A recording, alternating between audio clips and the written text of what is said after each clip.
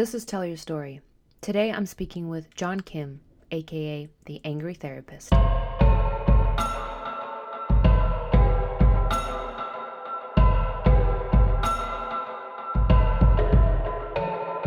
want to do this justice, but I'm not entirely sure what that means.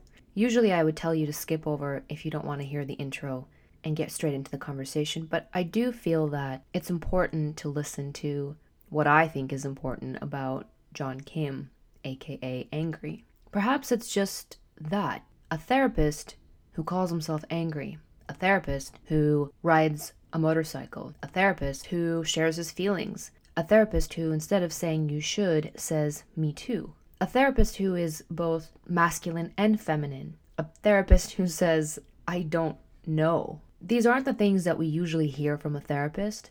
And so for many of you, this might be off-putting. But I do think that there is something incredible in the fact that John Kim refuses to conform to what a therapist should be like. He is who he is. Angry came from the time in his life when he went through a divorce. Instead of stuffing those feelings down, he decided to blog about them. Angry. That's how he felt. And he moved through that pain, the trauma, the grief, the looking around at all the broken pieces and asking the question, who am I? Through that process, not only did he help his clients, he helped himself to better understand the man that he is today. If we're talking about labels, he's a licensed therapist, he's a life coach, he's an author, he has a podcast, he co-founded a life coaching program called Shift. I mean, there's a lot of things that we could have talked about. But here's what I know. I know that in doing the workshops that I do with both men and women, I come across far too many single people who are amazing, want a relationship, and yet cannot, for the life of them, meet the person of their dreams. And let me say that by dreams, I'm not saying the one. I'm not saying forever till death do us part. I mean a person with whom that they can have a connection. And that's what John talks about, the lack of connection, the lack of honesty, the lack of vulnerability, authenticity, truth, the lack of showing up exactly the way that you want to be seen, to be heard, to be loved, but to know how to create that container. What are your non-negotiables? What are you willing and unwilling to accept? Who do you want to be and who do you want to be with? I have a feeling that this particular episode in the Tell Your Story podcast series is going to be quite popular because John Kim's unconventional way of thinking about relationships and dating is a must listen. For one, he changed the way I think about relationships. I always believed that I couldn't start dating until I was healed. But what does that mean? At which point am I healed? At which point am I ready? At which point have I gone through the process so that I can begin a life with someone? Safe space, a word that I had not heard of in a relationship. That is the difference. Within a safe space, when someone provides that for me, I can both continue to grow on my own and with someone. What a beautiful idea. There's a lot here, so I won't say any more. Here's my conversation with the angry therapist, John Kim.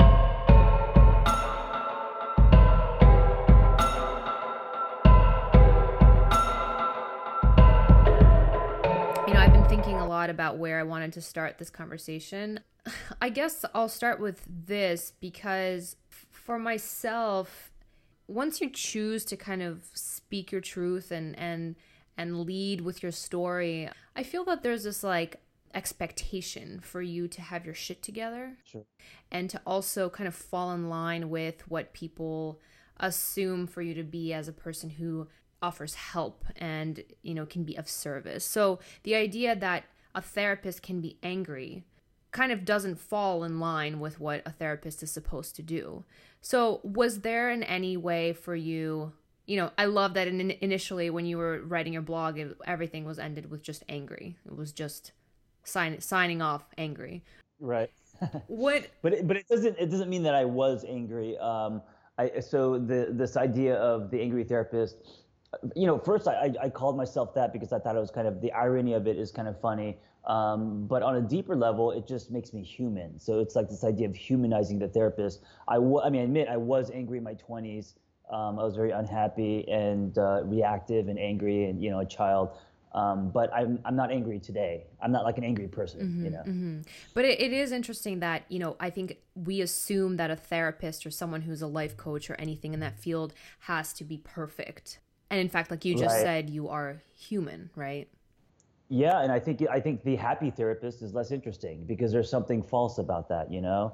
Um, I mean, not that therapists aren't happy, but I think that a lot of times, especially therapists who go through the clinical route, we're trained to portray ourselves in a way that is very neutral or very, non-humanistic. And I get why we have to do that, but I think that the world isn't interested in that anymore. I think the world's interested in people who show themselves. Who are authentic, I would say.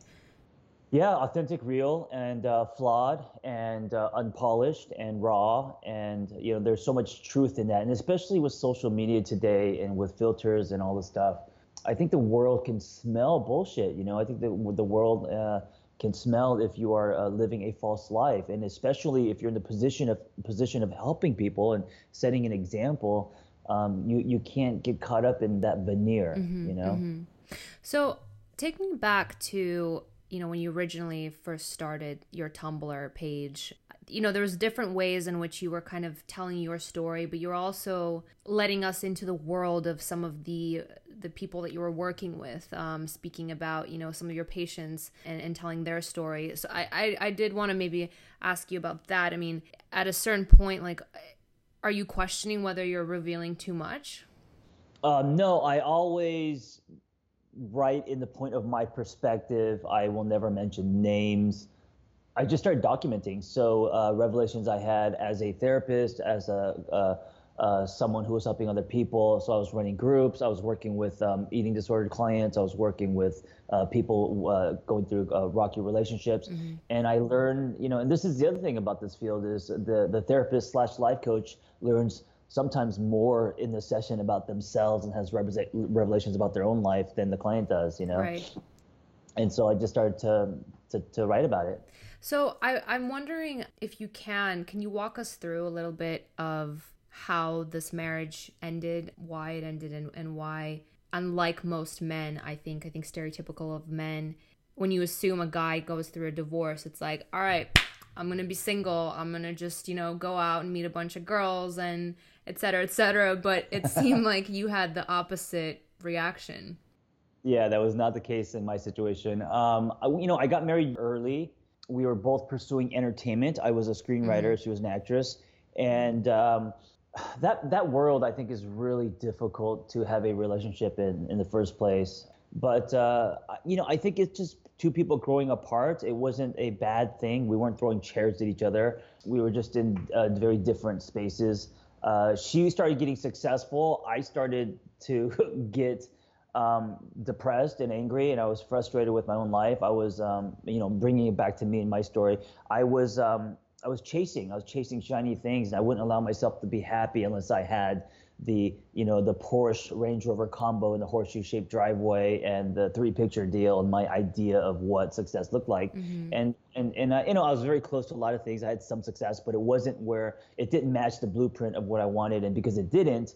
I was in a very chasing state. I was miserable and I was depressed, and I was talking to my own therapist, and he said, if you can't make movies, what do you want to do with your life? And I said, I want to do either what you're doing. If I can't move people by the masses, I'll do it one at a time.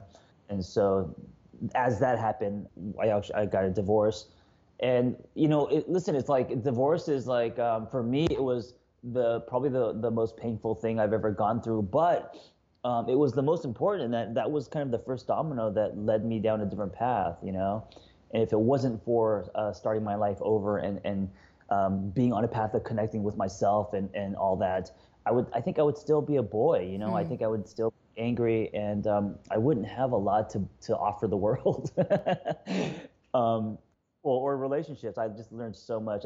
It was like, I feel like there's two John Kims, and the pre-divorce was the child, the big ego, the whatever, and then the post John Kim is my rebirth and being someone different.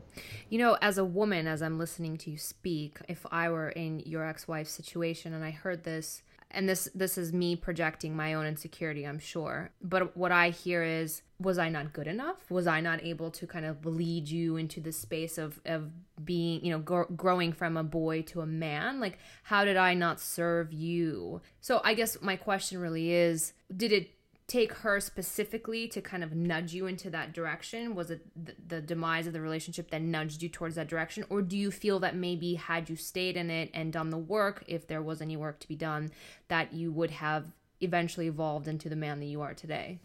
I don't think that marriage was fixable, and it wasn't because anyone did anything wrong. I think we just grew too far apart, and we were both young. It wasn't. It was it was her wanting to divorce. It wasn't necessarily me leaving for a certain reason. It was just a slowly fading apart. It's one of those things where you wake up and you don't know each other anymore, and when you start asking why and all that.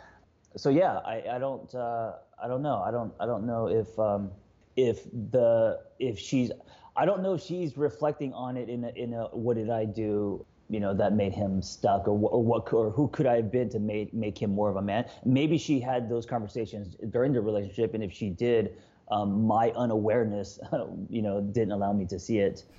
But yeah, I mean, every relationship is so complicated, and I always say that to redefine relationship as expired instead of a breakup or a divorce, because there's that stuff is lined with guilt and shame and failure. So I really believe that relationships are meant, and this is a choice, you have to believe this, I really believe they're just meant to go as long as they're meant to go, not a day more or a day less. And I think that it's the richest soil to learn things about yourself and love and other people, It's interesting that you say that, because I think for a lot of people, they don't understand that, nor do they want to hear that. They're not supposed to go longer or shorter than as long as they're supposed to go, because, with things ending, there's this failure attached to it. Yeah, we, absolutely. for some reason, see that the end of a relationship is failure, but in fact, it's an opportunity. I'm a firm believer of people enter into your life to not teach you a lesson, but to further deepen your awareness of who you are as a human being. Sure. So I guess maybe we can kind of segue into, as you stepped out of that relationship and you had to realize who you were as a man. I mean, how, that's something that usually is taught, or at least kind of mimicked after your father. Maybe can we talk a little bit about for sure, your male mentors, or someone that you looked up to or didn't? Yeah, I didn't have any. And so when I started working in nonprofit with teenagers, I learned something real quick, and it was the absent father. I learned that. So all of them, and I probably treated, I don't know, 200-300, they would come in batches, and it was residential. And I spearheaded the family support group. And so the thing was, it was all women. There were no guys. And if dad was there, he was in the back dozing off or eating donuts or something. And I realized that we live in a fatherless nation. And because dad's not home, either physically or emotionally, we grow up a certain way. And the girls were standing too close, and the guys were mimicking everything I did. And there was just a lot. And I think a lot of these kids, they were, of course, they're experimenting with drugs, they're having sex, they're doing all these things. And a big part of that, I think, is because of the missing father, especially for men not having a clear definition of what man looks like, and so I've become very passionate about men discovering themselves, and I think especially now today, especially with like swipe culture and dating and all this stuff, I write about love and dating and relationships. I think men don't have a clear definition of what it looks like to be a man. And I think that ripples into dysfunctional relationships. And then also women get confused because they end up being in things that, I don't know, are toxic or whatever. And then, so there's a generational thing happening. So what is it? Like, so let's say, maybe not take your case in particular, but any guy who didn't have that father figure. I mean, when you say a fatherless nation, I mean, I can certainly relate to that. I had a father in my life, but he wasn't emotionally present, and that left a huge kind of gap and misunderstanding of what and how I relate to men. And I can only imagine, I have a younger brother, how that's going to shape him. So, and that's someone who's physically in the house, but emotionally not. Right. So how did that ripple with you and your relationship with men?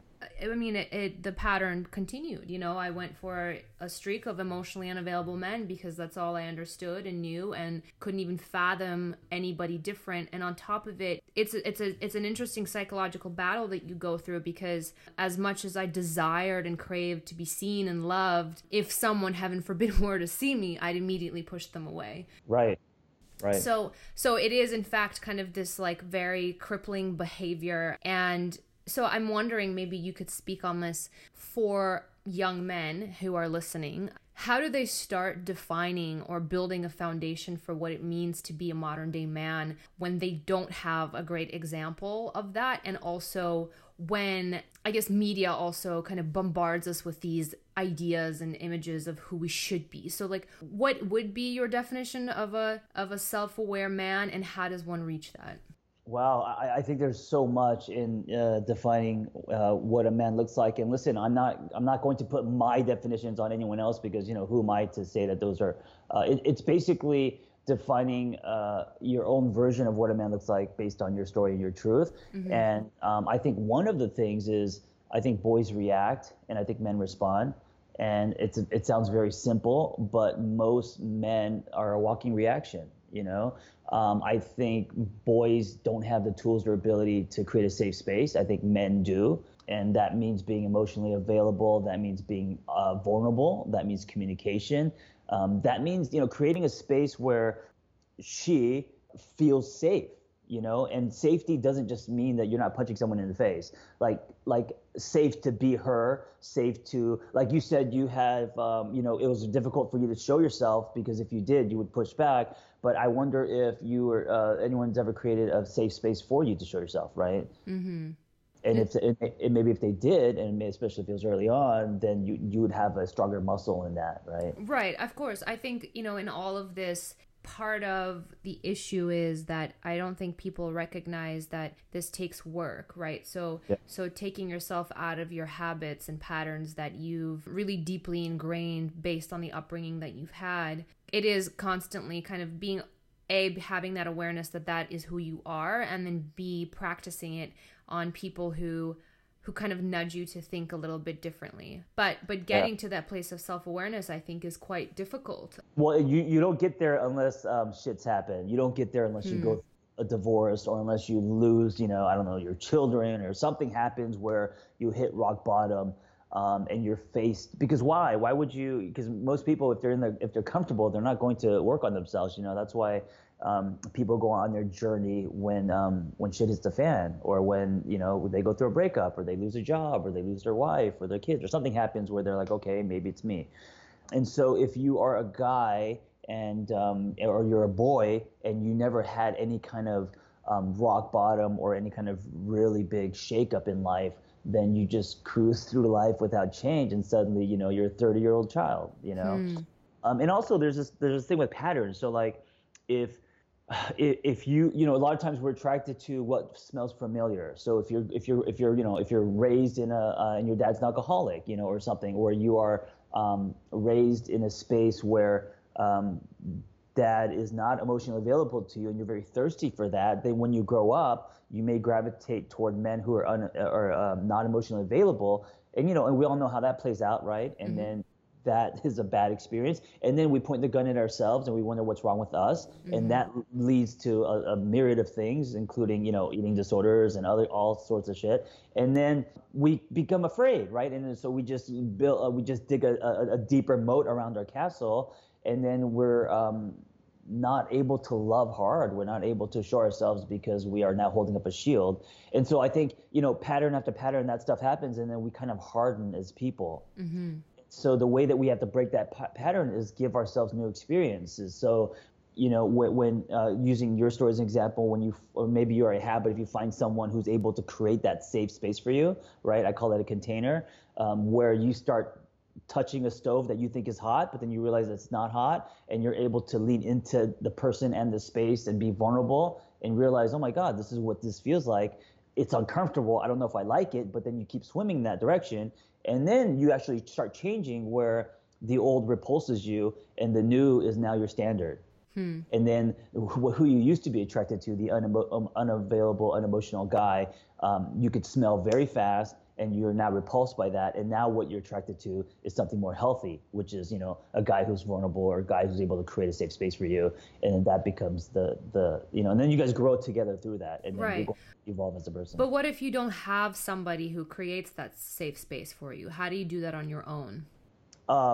you create a space for yourself, and I think, a lot of, this whole idea of dating yourself. I think there's truth in that as long as you're doing something that's very proactive in connecting with you. But you will find someone that, I mean, you make it a non-negotiable, you don't get into anything unless that guy has that ability. So it just becomes a standard. It's not like an option. It's like it's the base model. You know what I'm Right. saying? I guess, maybe I wasn't trying to veer towards this direction, but maybe I will, because we keep kind of running back to it. In using my story, let's say. Yeah. Why did you roll your eyes? Yeah, I don't know. I don't know why I rolled my eyes. Yeah. Because I'm probably annoyed of my own story. That's why.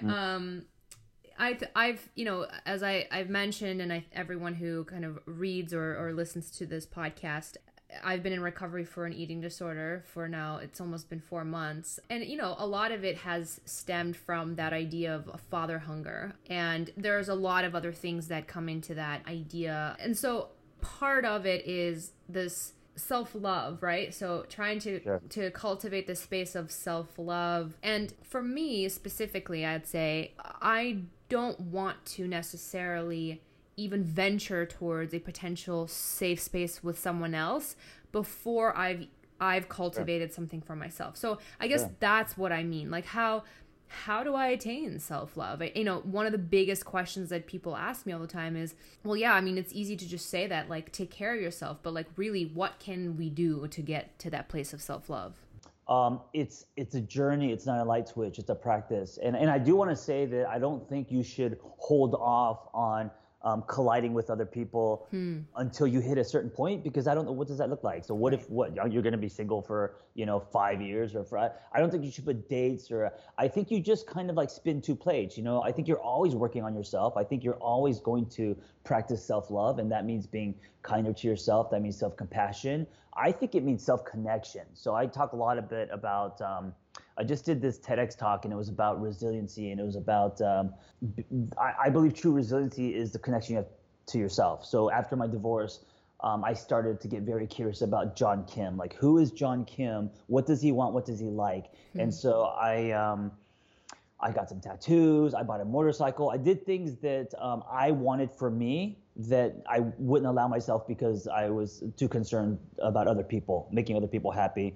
I found CrossFit, and I found the 12-year-old John Kim who used to spit on his head, and Dad used to come home, throw books at me, and tell me this isn't why we came to America. And I found I started writing again, so I started blogging, and so I connected me. I pulled out the side of me that I stuffed into a hope chest when I quit screenwriting. Because at the core I am a writer, and so I ignored that. So I connected with me there. The buying a motorcycle, making that a lifestyle, and that was just for me. So connecting with the 14-year-old who used to putt around in his scooter, lawnmower engine scooter in the 80s. So all of those connecting with me is self-love. It's self-love in practice. It's me listening to my voice and not exchanging my truth for membership. I was in the club world in Hollywood back in my 20s and 30s, running a restaurant bar club. It was very scenic, and it was completely living this false life where I was exchanging my truth for membership. It's interesting that you put it in that way, because I think it is true. Like, that is the definition of conforming to societal norms, right? Yeah. But you bring up kind of the inner child, which I find fascinating, because part of my original journey into stepping into finding myself was reconnecting with my inner child. Yes. And remembering what that was. So I've now noticed that I'm quite sensitive, which I didn't know before. Yeah. And that, and accepting it, embracing it, and loving that sensitivity part, Right. I think that sometimes growth is more about a reunion than anything else. And I think when life happens, and we all do this, we always, a lot of times, I don't know if you had to grow up fast or if something happened, but usually there's a point in our life where we take parts of us and we lock them up, throw away the key, and then we have to grow up, So we then use logic. We're in fight or flight. And I think self-love, or building yourself a safe space, starts with you going back, opening that hope chest, and connecting with that part of you that and I think that's what's going to make you whole. And I call it the swirl, because no one can separate your color. and then it makes you more potent. You live on a higher frequency. You bring more to the table in everything you do. Your relationships, your as a friend, as a lover, as a teacher, as a coach, whatever. It's almost like you're talking about playing more. Like as It kids, could we be were. playing, right? I mean, it could be playing. Sure, it's curiosity. Yeah. Turn our dial from judgment to curiosity. And it could be playing, but it's not just playing. It could be anything. It's just that relationship you have with you that you have lost. Yeah. Right? So it's okay. So this is interesting because for me, as I'm thinking, it's like, okay, playing's one term, curiosity is another, dreaming, kind of having these, what do you dream about? What do you like set kind of this grand scheme for yourself of creation? So I'm curious, like, how would this younger generation that is so glued to their phones, that is so glued to social media, who aren't really using their hands anymore and aren't really reading facial expressions anymore, like how do we deal with that? Yeah, I think it's I think that it's topical. I think it's happening in dating and relationships where all of the beauty of the internet and social media is it connects us instantly. Like right now, you and I are connected. We're in different states. We're Skyping, but it also disconnects us because it not only disconnects us because we're able to hide behind filters and computers and all that, but it disconnects us with ourselves. Right? It leaves room for us to not have a authentic relationship with us, not connect with us, and also seeing everyone else out there. There's this huge comparing, right, what someone else's life looks like, and it's probably not an accurate life, whatever they're portraying. Yeah. But then looking inward, why don't I have that many followers, or why doesn't my life look like that? Why aren't I traveling, or etc. And so there's a lot of room today to self-bash, which is the opposite of self-love. Right. And so we really have to make an effort. If social media and all of this that's happening is really separating you from you, you have to be aware of that and maybe detox from it and connect to you again, whatever that looks like.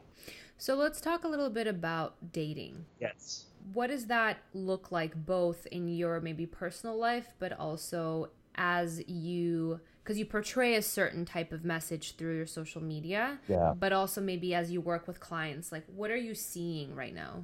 What I'm getting a lot from clients and from people who follow me in emails and all that is everyone that dating is dead, that dating is difficult. No one likes dating. It's a bad experience, and I think it's because of swipe culture. I think it's because and I just wrote this article about dating being dead.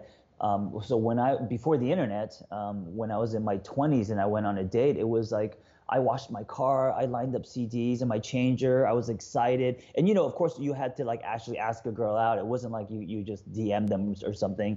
You actually had to have the courage to meet them in person. I would go buy movie tickets so we wouldn't have to wait in line. So I would do all these things. And I'd make it an event so so I got excited about it, right? And whether the date was good or not didn't matter. It was my mini prom or whatever, I think today dating it's so casual and they're just meetings. It's like Uber there, and we're not going to do dinner, but we'll do a drink because if you're not who I think you are, or you don't look the way I think you're going to look, or the way you presented yourself, I don't want to spend an hour with you. So it's a quick meeting, it's a coffee, and then there's a lot of judgment, and then there's also expectations because if we're meeting online. Unless you've been talking to them and Skyping for a while, you're only seeing their pictures, and their pictures are probably going to be better because everyone can take a great picture, right? And so you're going to enter already probably more disappointed than pleasantly surprised. And also we have no patience. So like now we're judging people on superficial things, and we're not actually getting to know them. So we're not peeling an onion. We're just like. It's like a what's it called? It's almost like speed dating, business transactional. Takes the magic out, it takes the excitement out, and then it just becomes a numbers game.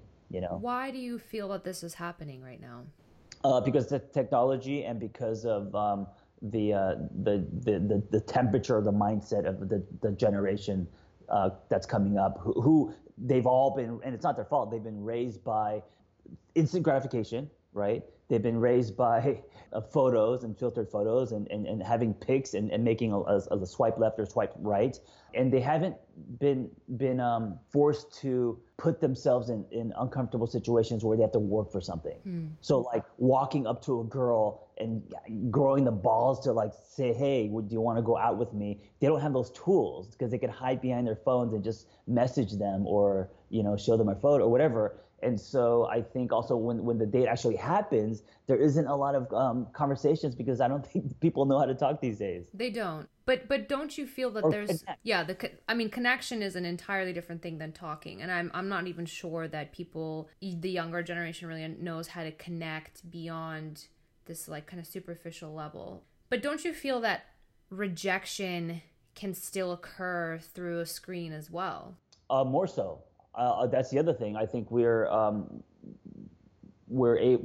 a space where we're rejected on all these levels now. So before, you're only rejected if the person doesn't want to go out with you or doesn't want to give them their phone number, etc. Now, you could be rejected by on not being text back. You could be rejected by so if you message someone, they don't respond. If they don't like you, if they don't follow, there's so many little rooms to be rejected in. Mm-hmm. And I think all that rejection makes people scared. Yeah, well, because it hurts. I think it stems from, again, your childhood, Yeah, and when you're scared, you don't show yourself. So we have a lot of people who are afraid, who have been hurt, and who are not showing themselves, but want love and want to be in a relationship. So how is that? So then we have just people bouncing off each other instead of really connecting. So I have to kind of speak for other women here. I don't necessarily align with this thought, but I know a lot of women who would say this. Mm-hmm. They would say, well, John, I don't know any men like this. I don't know any men who really want to connect. I mean, I can tell you from my own personal experience of living in New York. Sure, I met a lot of interesting men, but no one has the intention to settle down. And I can say from my perspective, why would they want to? They have a crop of new women coming in every year that they can choose from. So that makes me sad. It makes me sad. So all the men that you met in New York when you were going dating and stuff, what did they want from you?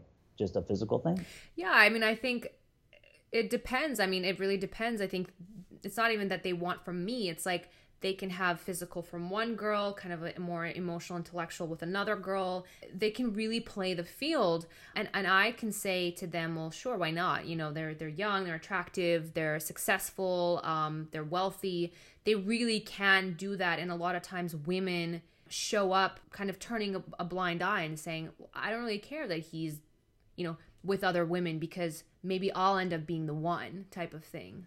Right, but then that's on the woman because you have to have standards. You have to have non-negotiables. And if someone is saying, well, you're just going to be one color in my box of crayons, that shouldn't be okay with you, And so then you find someone who's going to make you their one. Mm-hmm. You find someone who has everything that you're looking for. And listen, by non-negotiables, I don't mean preferences. So if you're I will only date someone, who makes six figures, is 6'2", blonde hair and blue eyes.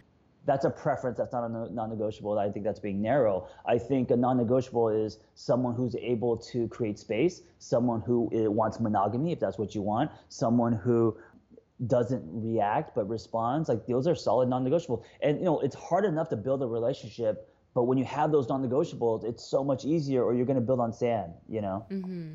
And I really think that if you don't set yourself up for these experiences, you're going to cement those old false beliefs. And so I have a lot of women who are sick and tired, and now they believe there just are no good men out there. They're like, fuck, man, there's none of them.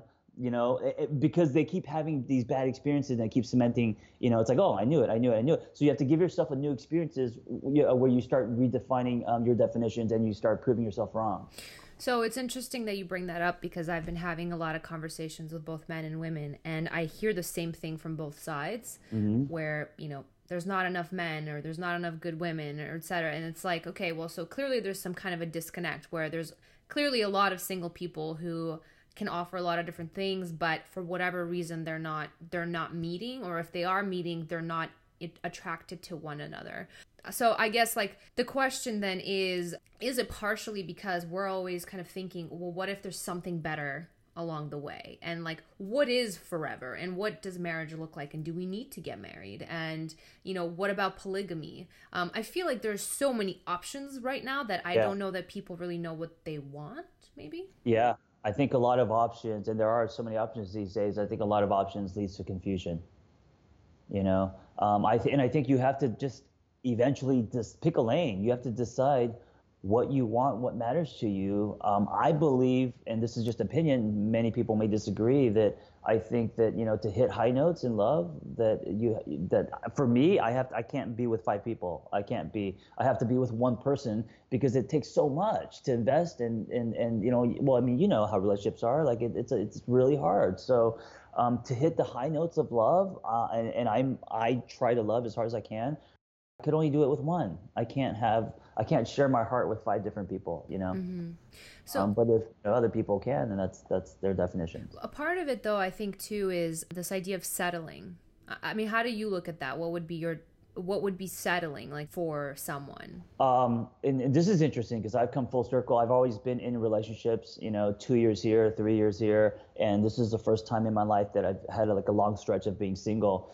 And I have like told myself I don't know anything. I want to be a student to love, and I want to start all over, And so when it comes to things like settling, I think that if someone is just good on paper, it's not enough. If someone's just logical. So like I believe in, and you know what, a lot of people think it's Santa Claus, or a lot of people think that, okay, well, John, you're going to be lonely forever then. I am holding on to, and I'm chasing magic. And it's not 90%, like, the good on paper, the foundation, the legs and all that has to be there. But there's that like unexplainable, 10-15% where you can't even define it, and it's intuition, and it's like, it's something that you just have this feeling.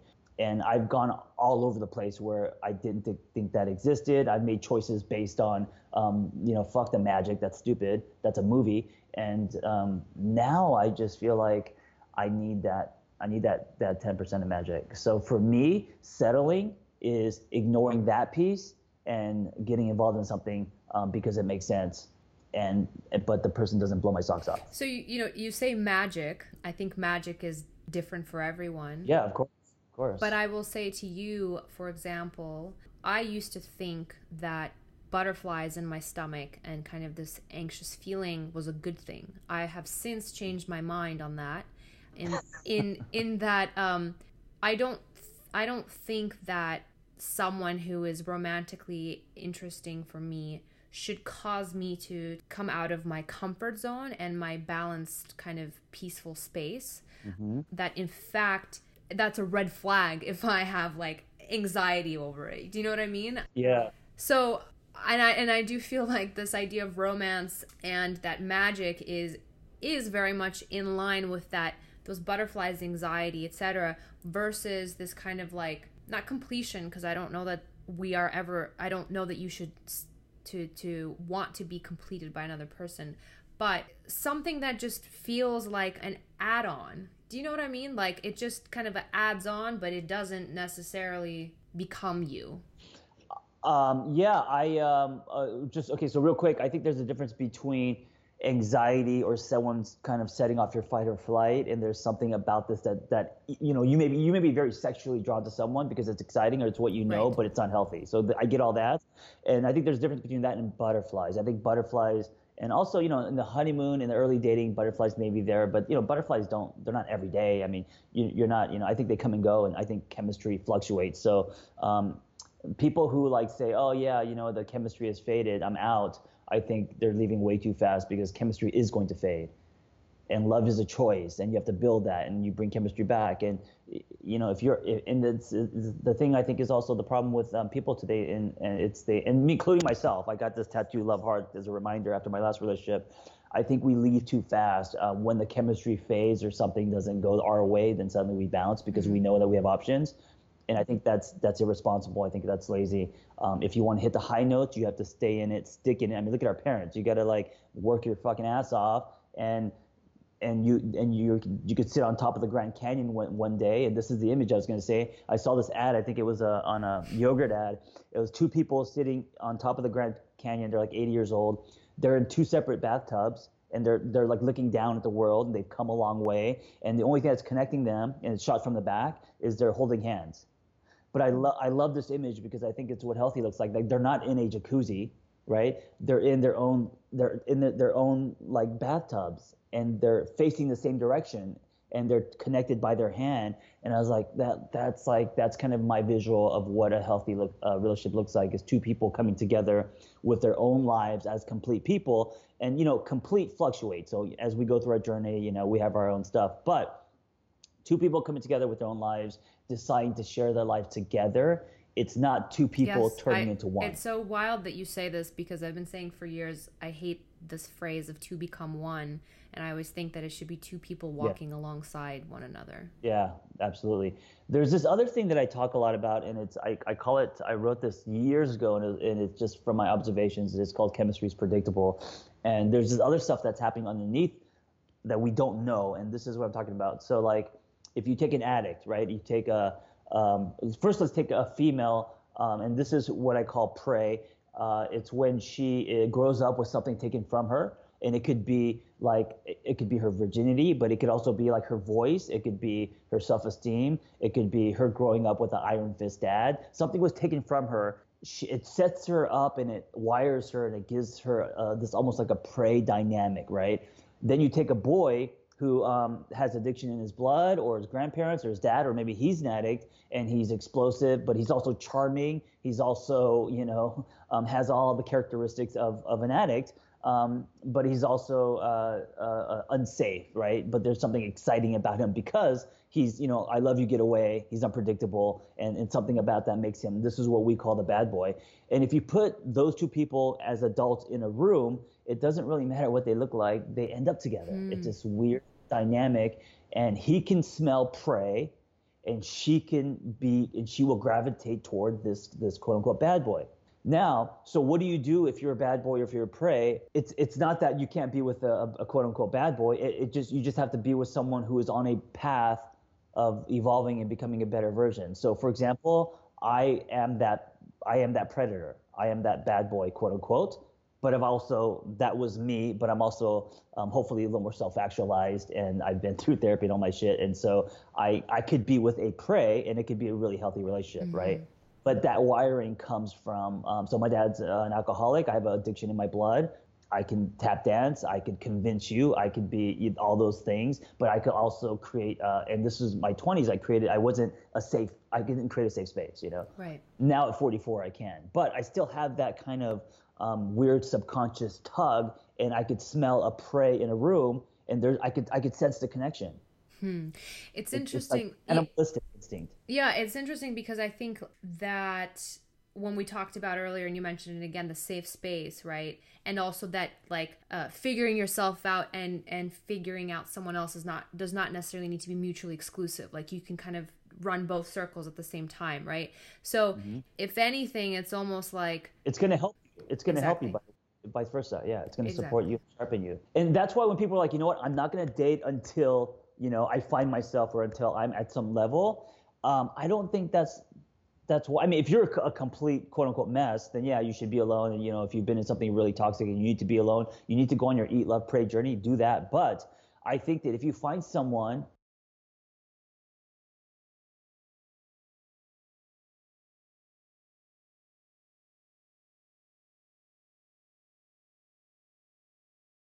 right, and also maybe even like kind of mimic those things that cause you to be fearful. Like you said, like be that hot stove, but actually not burn you. Right. Right. So what's interesting to me is after I read your article about dating being dead, I kind of annotated it and wrote my own thing, and I agreed with majority of it. And I wrote at the end kind of like, being nice is sexy, because I have so many guy friends who just like end up with no one because they're too nice. I don't think being nice is sexy. I think being kind is sexy. I think there's a difference between nice and kind. Okay. Can you explain?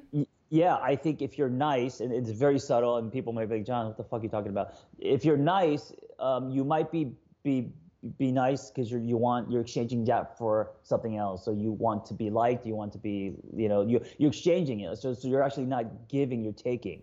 I think being kind is consistent. I think if you're a kind person, you are quote unquote nice, but you stand on your truth, and you can say no. I think nice people have a hard time saying no because they want to be liked so bad. I see, kind of like people Yeah. pleasers. It's Okay. very subtle. It's very subtle. But I mean, But yeah. the premise of it, of just like being a good person, so which would essentially entail a man to be more kind of vulnerable and raw.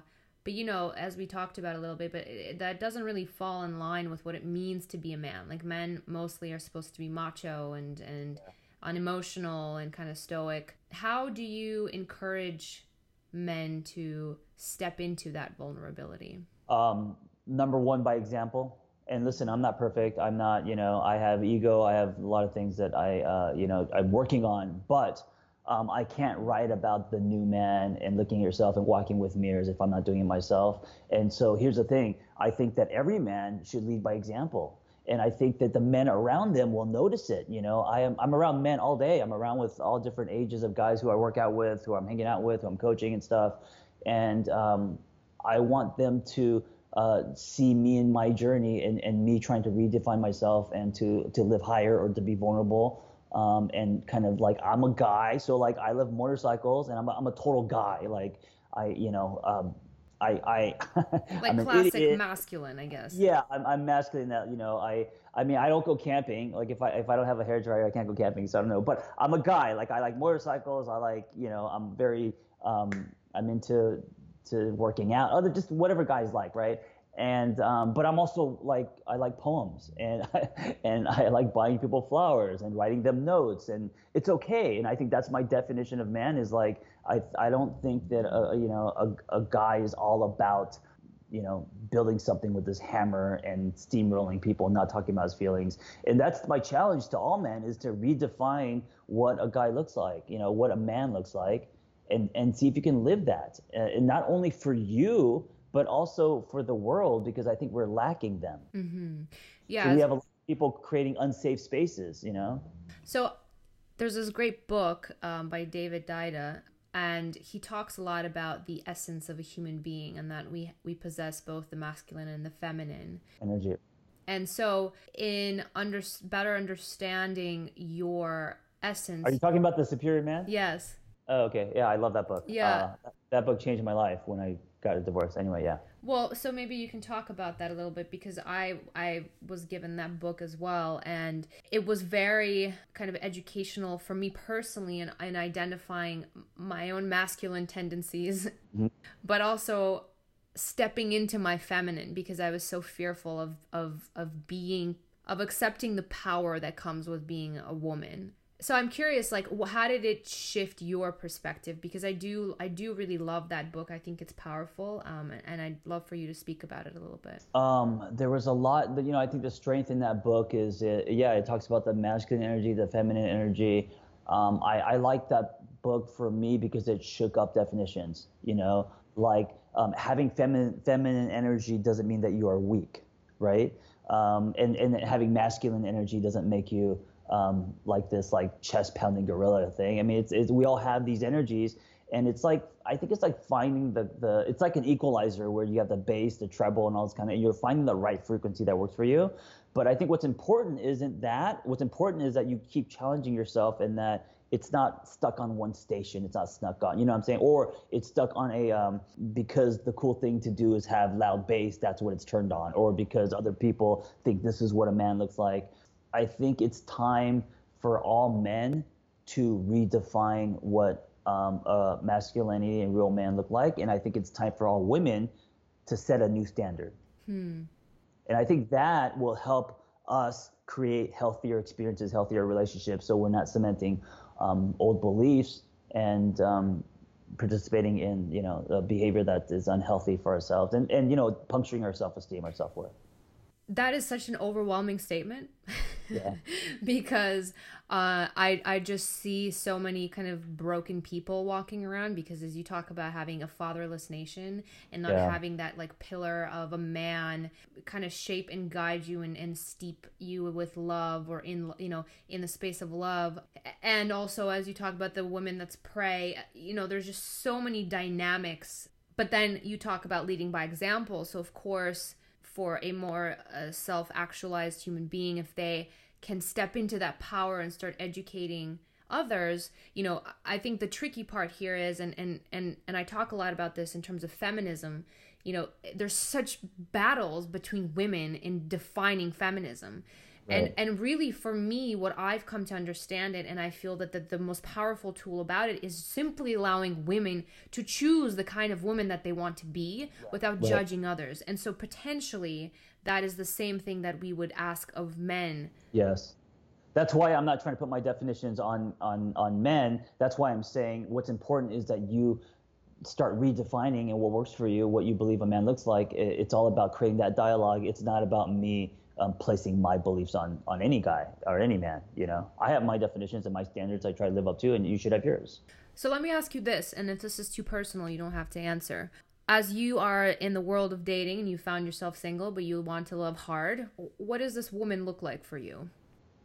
Um, physically, no, I'm just kidding. What does she look like for me? Oh man, you know what? I always go back to this, and it might be a little too abstract, but I need to see home in someone's eyes. And that means that she's supportive. She doesn't have to like like what I do, but she has to be supportive in it, and she has to have her own life. She has to not assassinate my character. That's a huge red flag for me. She has to show herself. She has to be vulnerable, or at least, you know, at least try to with the best of her ability. I'm into monogamy, so you know, she has to be authentic. She has to be real. You know, all that stuff. She just has to be herself, and if that's not there, she has to be on a path of going there, and I could, that's okay, you know, because I don't think we, you know, any of us are that enlightened where we're like the finished product. I think we're always evolving and tripping and building. So that's I don't really, and of course there has to be connection and attraction and all that, you know. Other than that, I don't allow myself to make it like she has to be a certain height, or she has to look a certain way, or she has to make a certain amount of money. I think that's being narrow, and I think you're going to turn your ocean into a plastic swimming pool if you do it. And I like the word that they use, the word home, because I think that also can kind of be a great magic, if you will. You know, you talk about finding like that chemistry, that magic, and maybe that is the adjective that you use to describe it. If it feels like home. But home is also safe, right? That's the feeling that you want from your relationships, you know. So with women, I encourage women to and women are usually not about like looks, right? Women are more about and this is a generalization, of course, you know, women have eyes. I mean, you know, you have your preferences and all that, but I encourage women to put all the weight on a man's ability to create a safe space. So whatever that looks like, I think that should trump abs, whatever, you know, money or whatever else that you guys find attractive in a man. His ability to create a safe space is going to be sustaining. So if he has that, you can now build something that's going to last. If he doesn't have that, I don't care if he has a Ferrari or a big bank account or a big penis or whatever you guys like, it's going to be built on sand. Like, you're not going to have a relationship, you know, and Yeah. you're setting yourself up for something that is going to be a bad experience and short-lived, and then you're gonna be like, oh fuck, there's nothing good out there. You're gonna be discouraged and negative.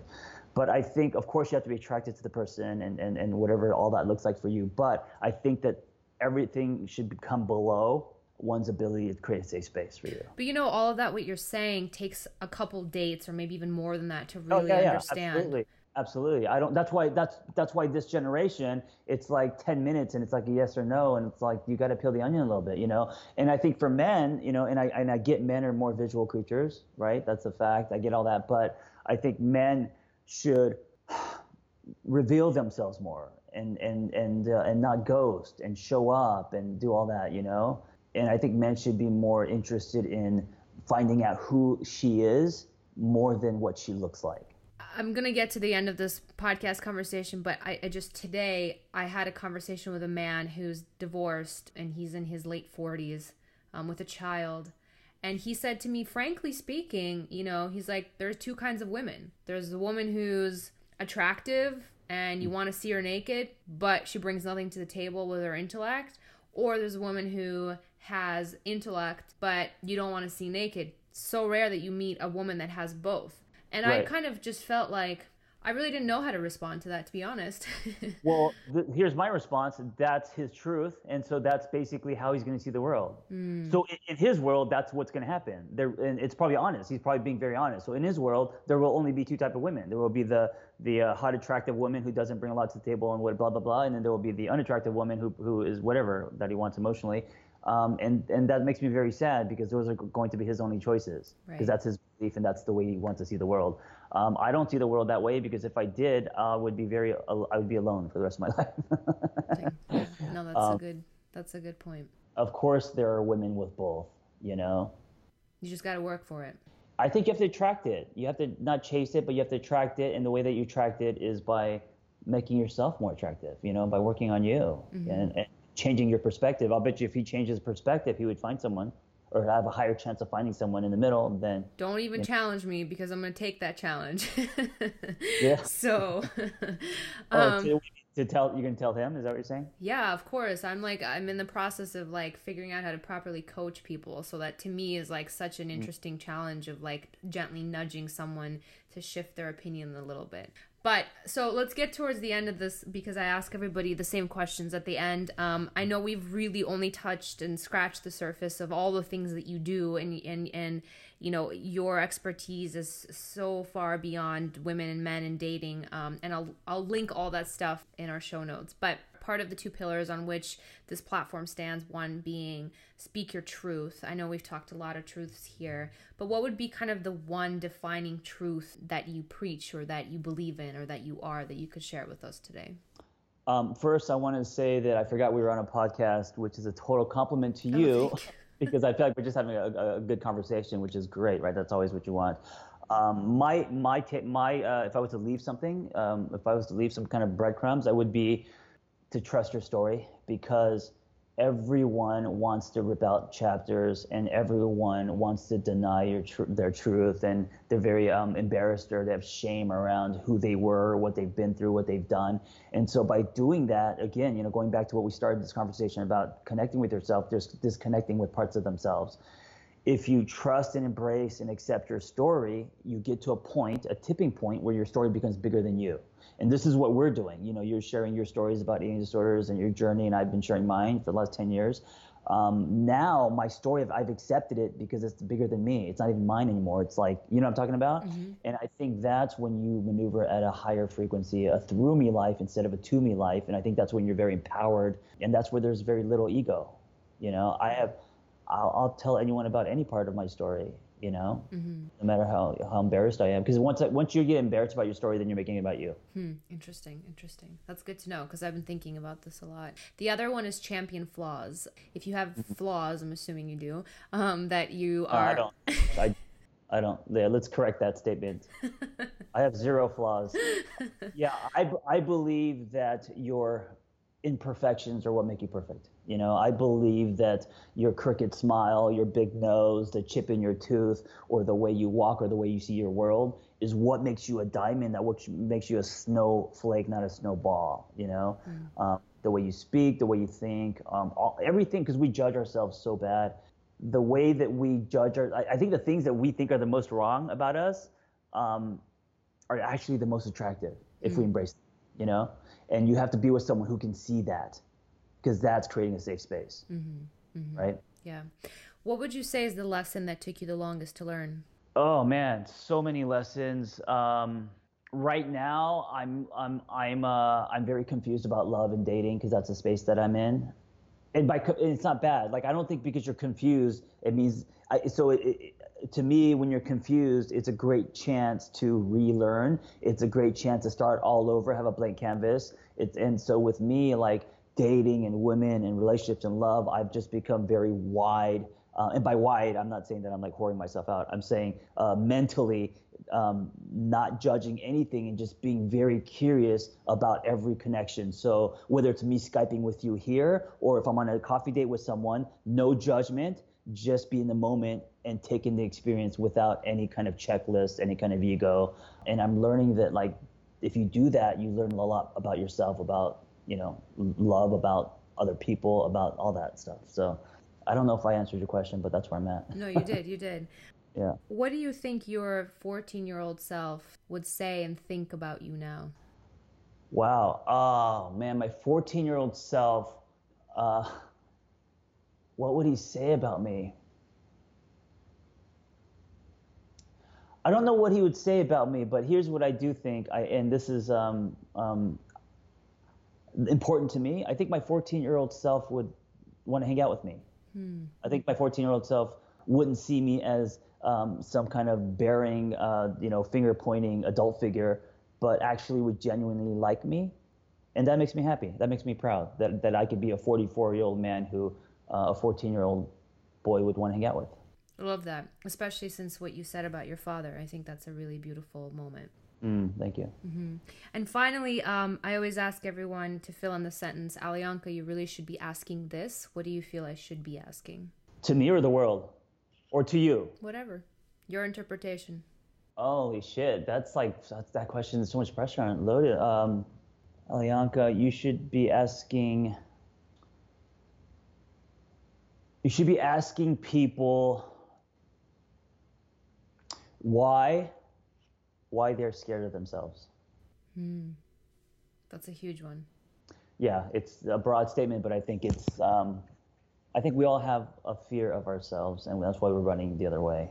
Yeah, that owning your power, if you will. Yeah, swimming towards you instead of away. Yeah. Okay. I'm going to think about that actually today. Yeah. I thank you so much for doing this. It felt like it was a 5-minute conversation, although I see it's been an hour. Yeah, thank you. Your wisdom and your ability to just like show up and be vulnerable and raw and kind of unapologetically you in the best way possible. It really, to me, that is the definition of a man. And it's really refreshing and nice to see a man be open and himself and without any defense mechanisms or without trying to prove himself otherwise. So thank you for you. No, thank you. What a compliment. And thank you for helping me create this conversation. And thanks for everything you do. It's good, it's noble, and we need it. So thanks. John posts a lot, and you can find him on all the social medias, on Twitter @AngryTherapist, on Instagram @AngryTherapist, Facebook @TheAngryTherapist, his Medium where all his writings are @AngryTherapist. You can watch him on YouTube. You can listen to his podcast, The Angry Therapist Podcast. Make sure to pick up his book, The Angry Therapist, a no BS guide to finding and living your own truth. If you're looking for a life coaching seminar, life coaching training, go to shft.com. You can also buy Angry Therapist gear. There's a lot of John Kim, so make sure you follow him. If you love what you heard today, you found quotable and tweetable moments, share that into the universe. Mention me on Instagram and I'll make sure to regram that. Please go on to the iTunes store and rate and review this podcast. And if you have any questions, concerns, suggestions for future guests, email me, Alianka@aliankalarianov.com. Thanks for listening, and we'll see you next time.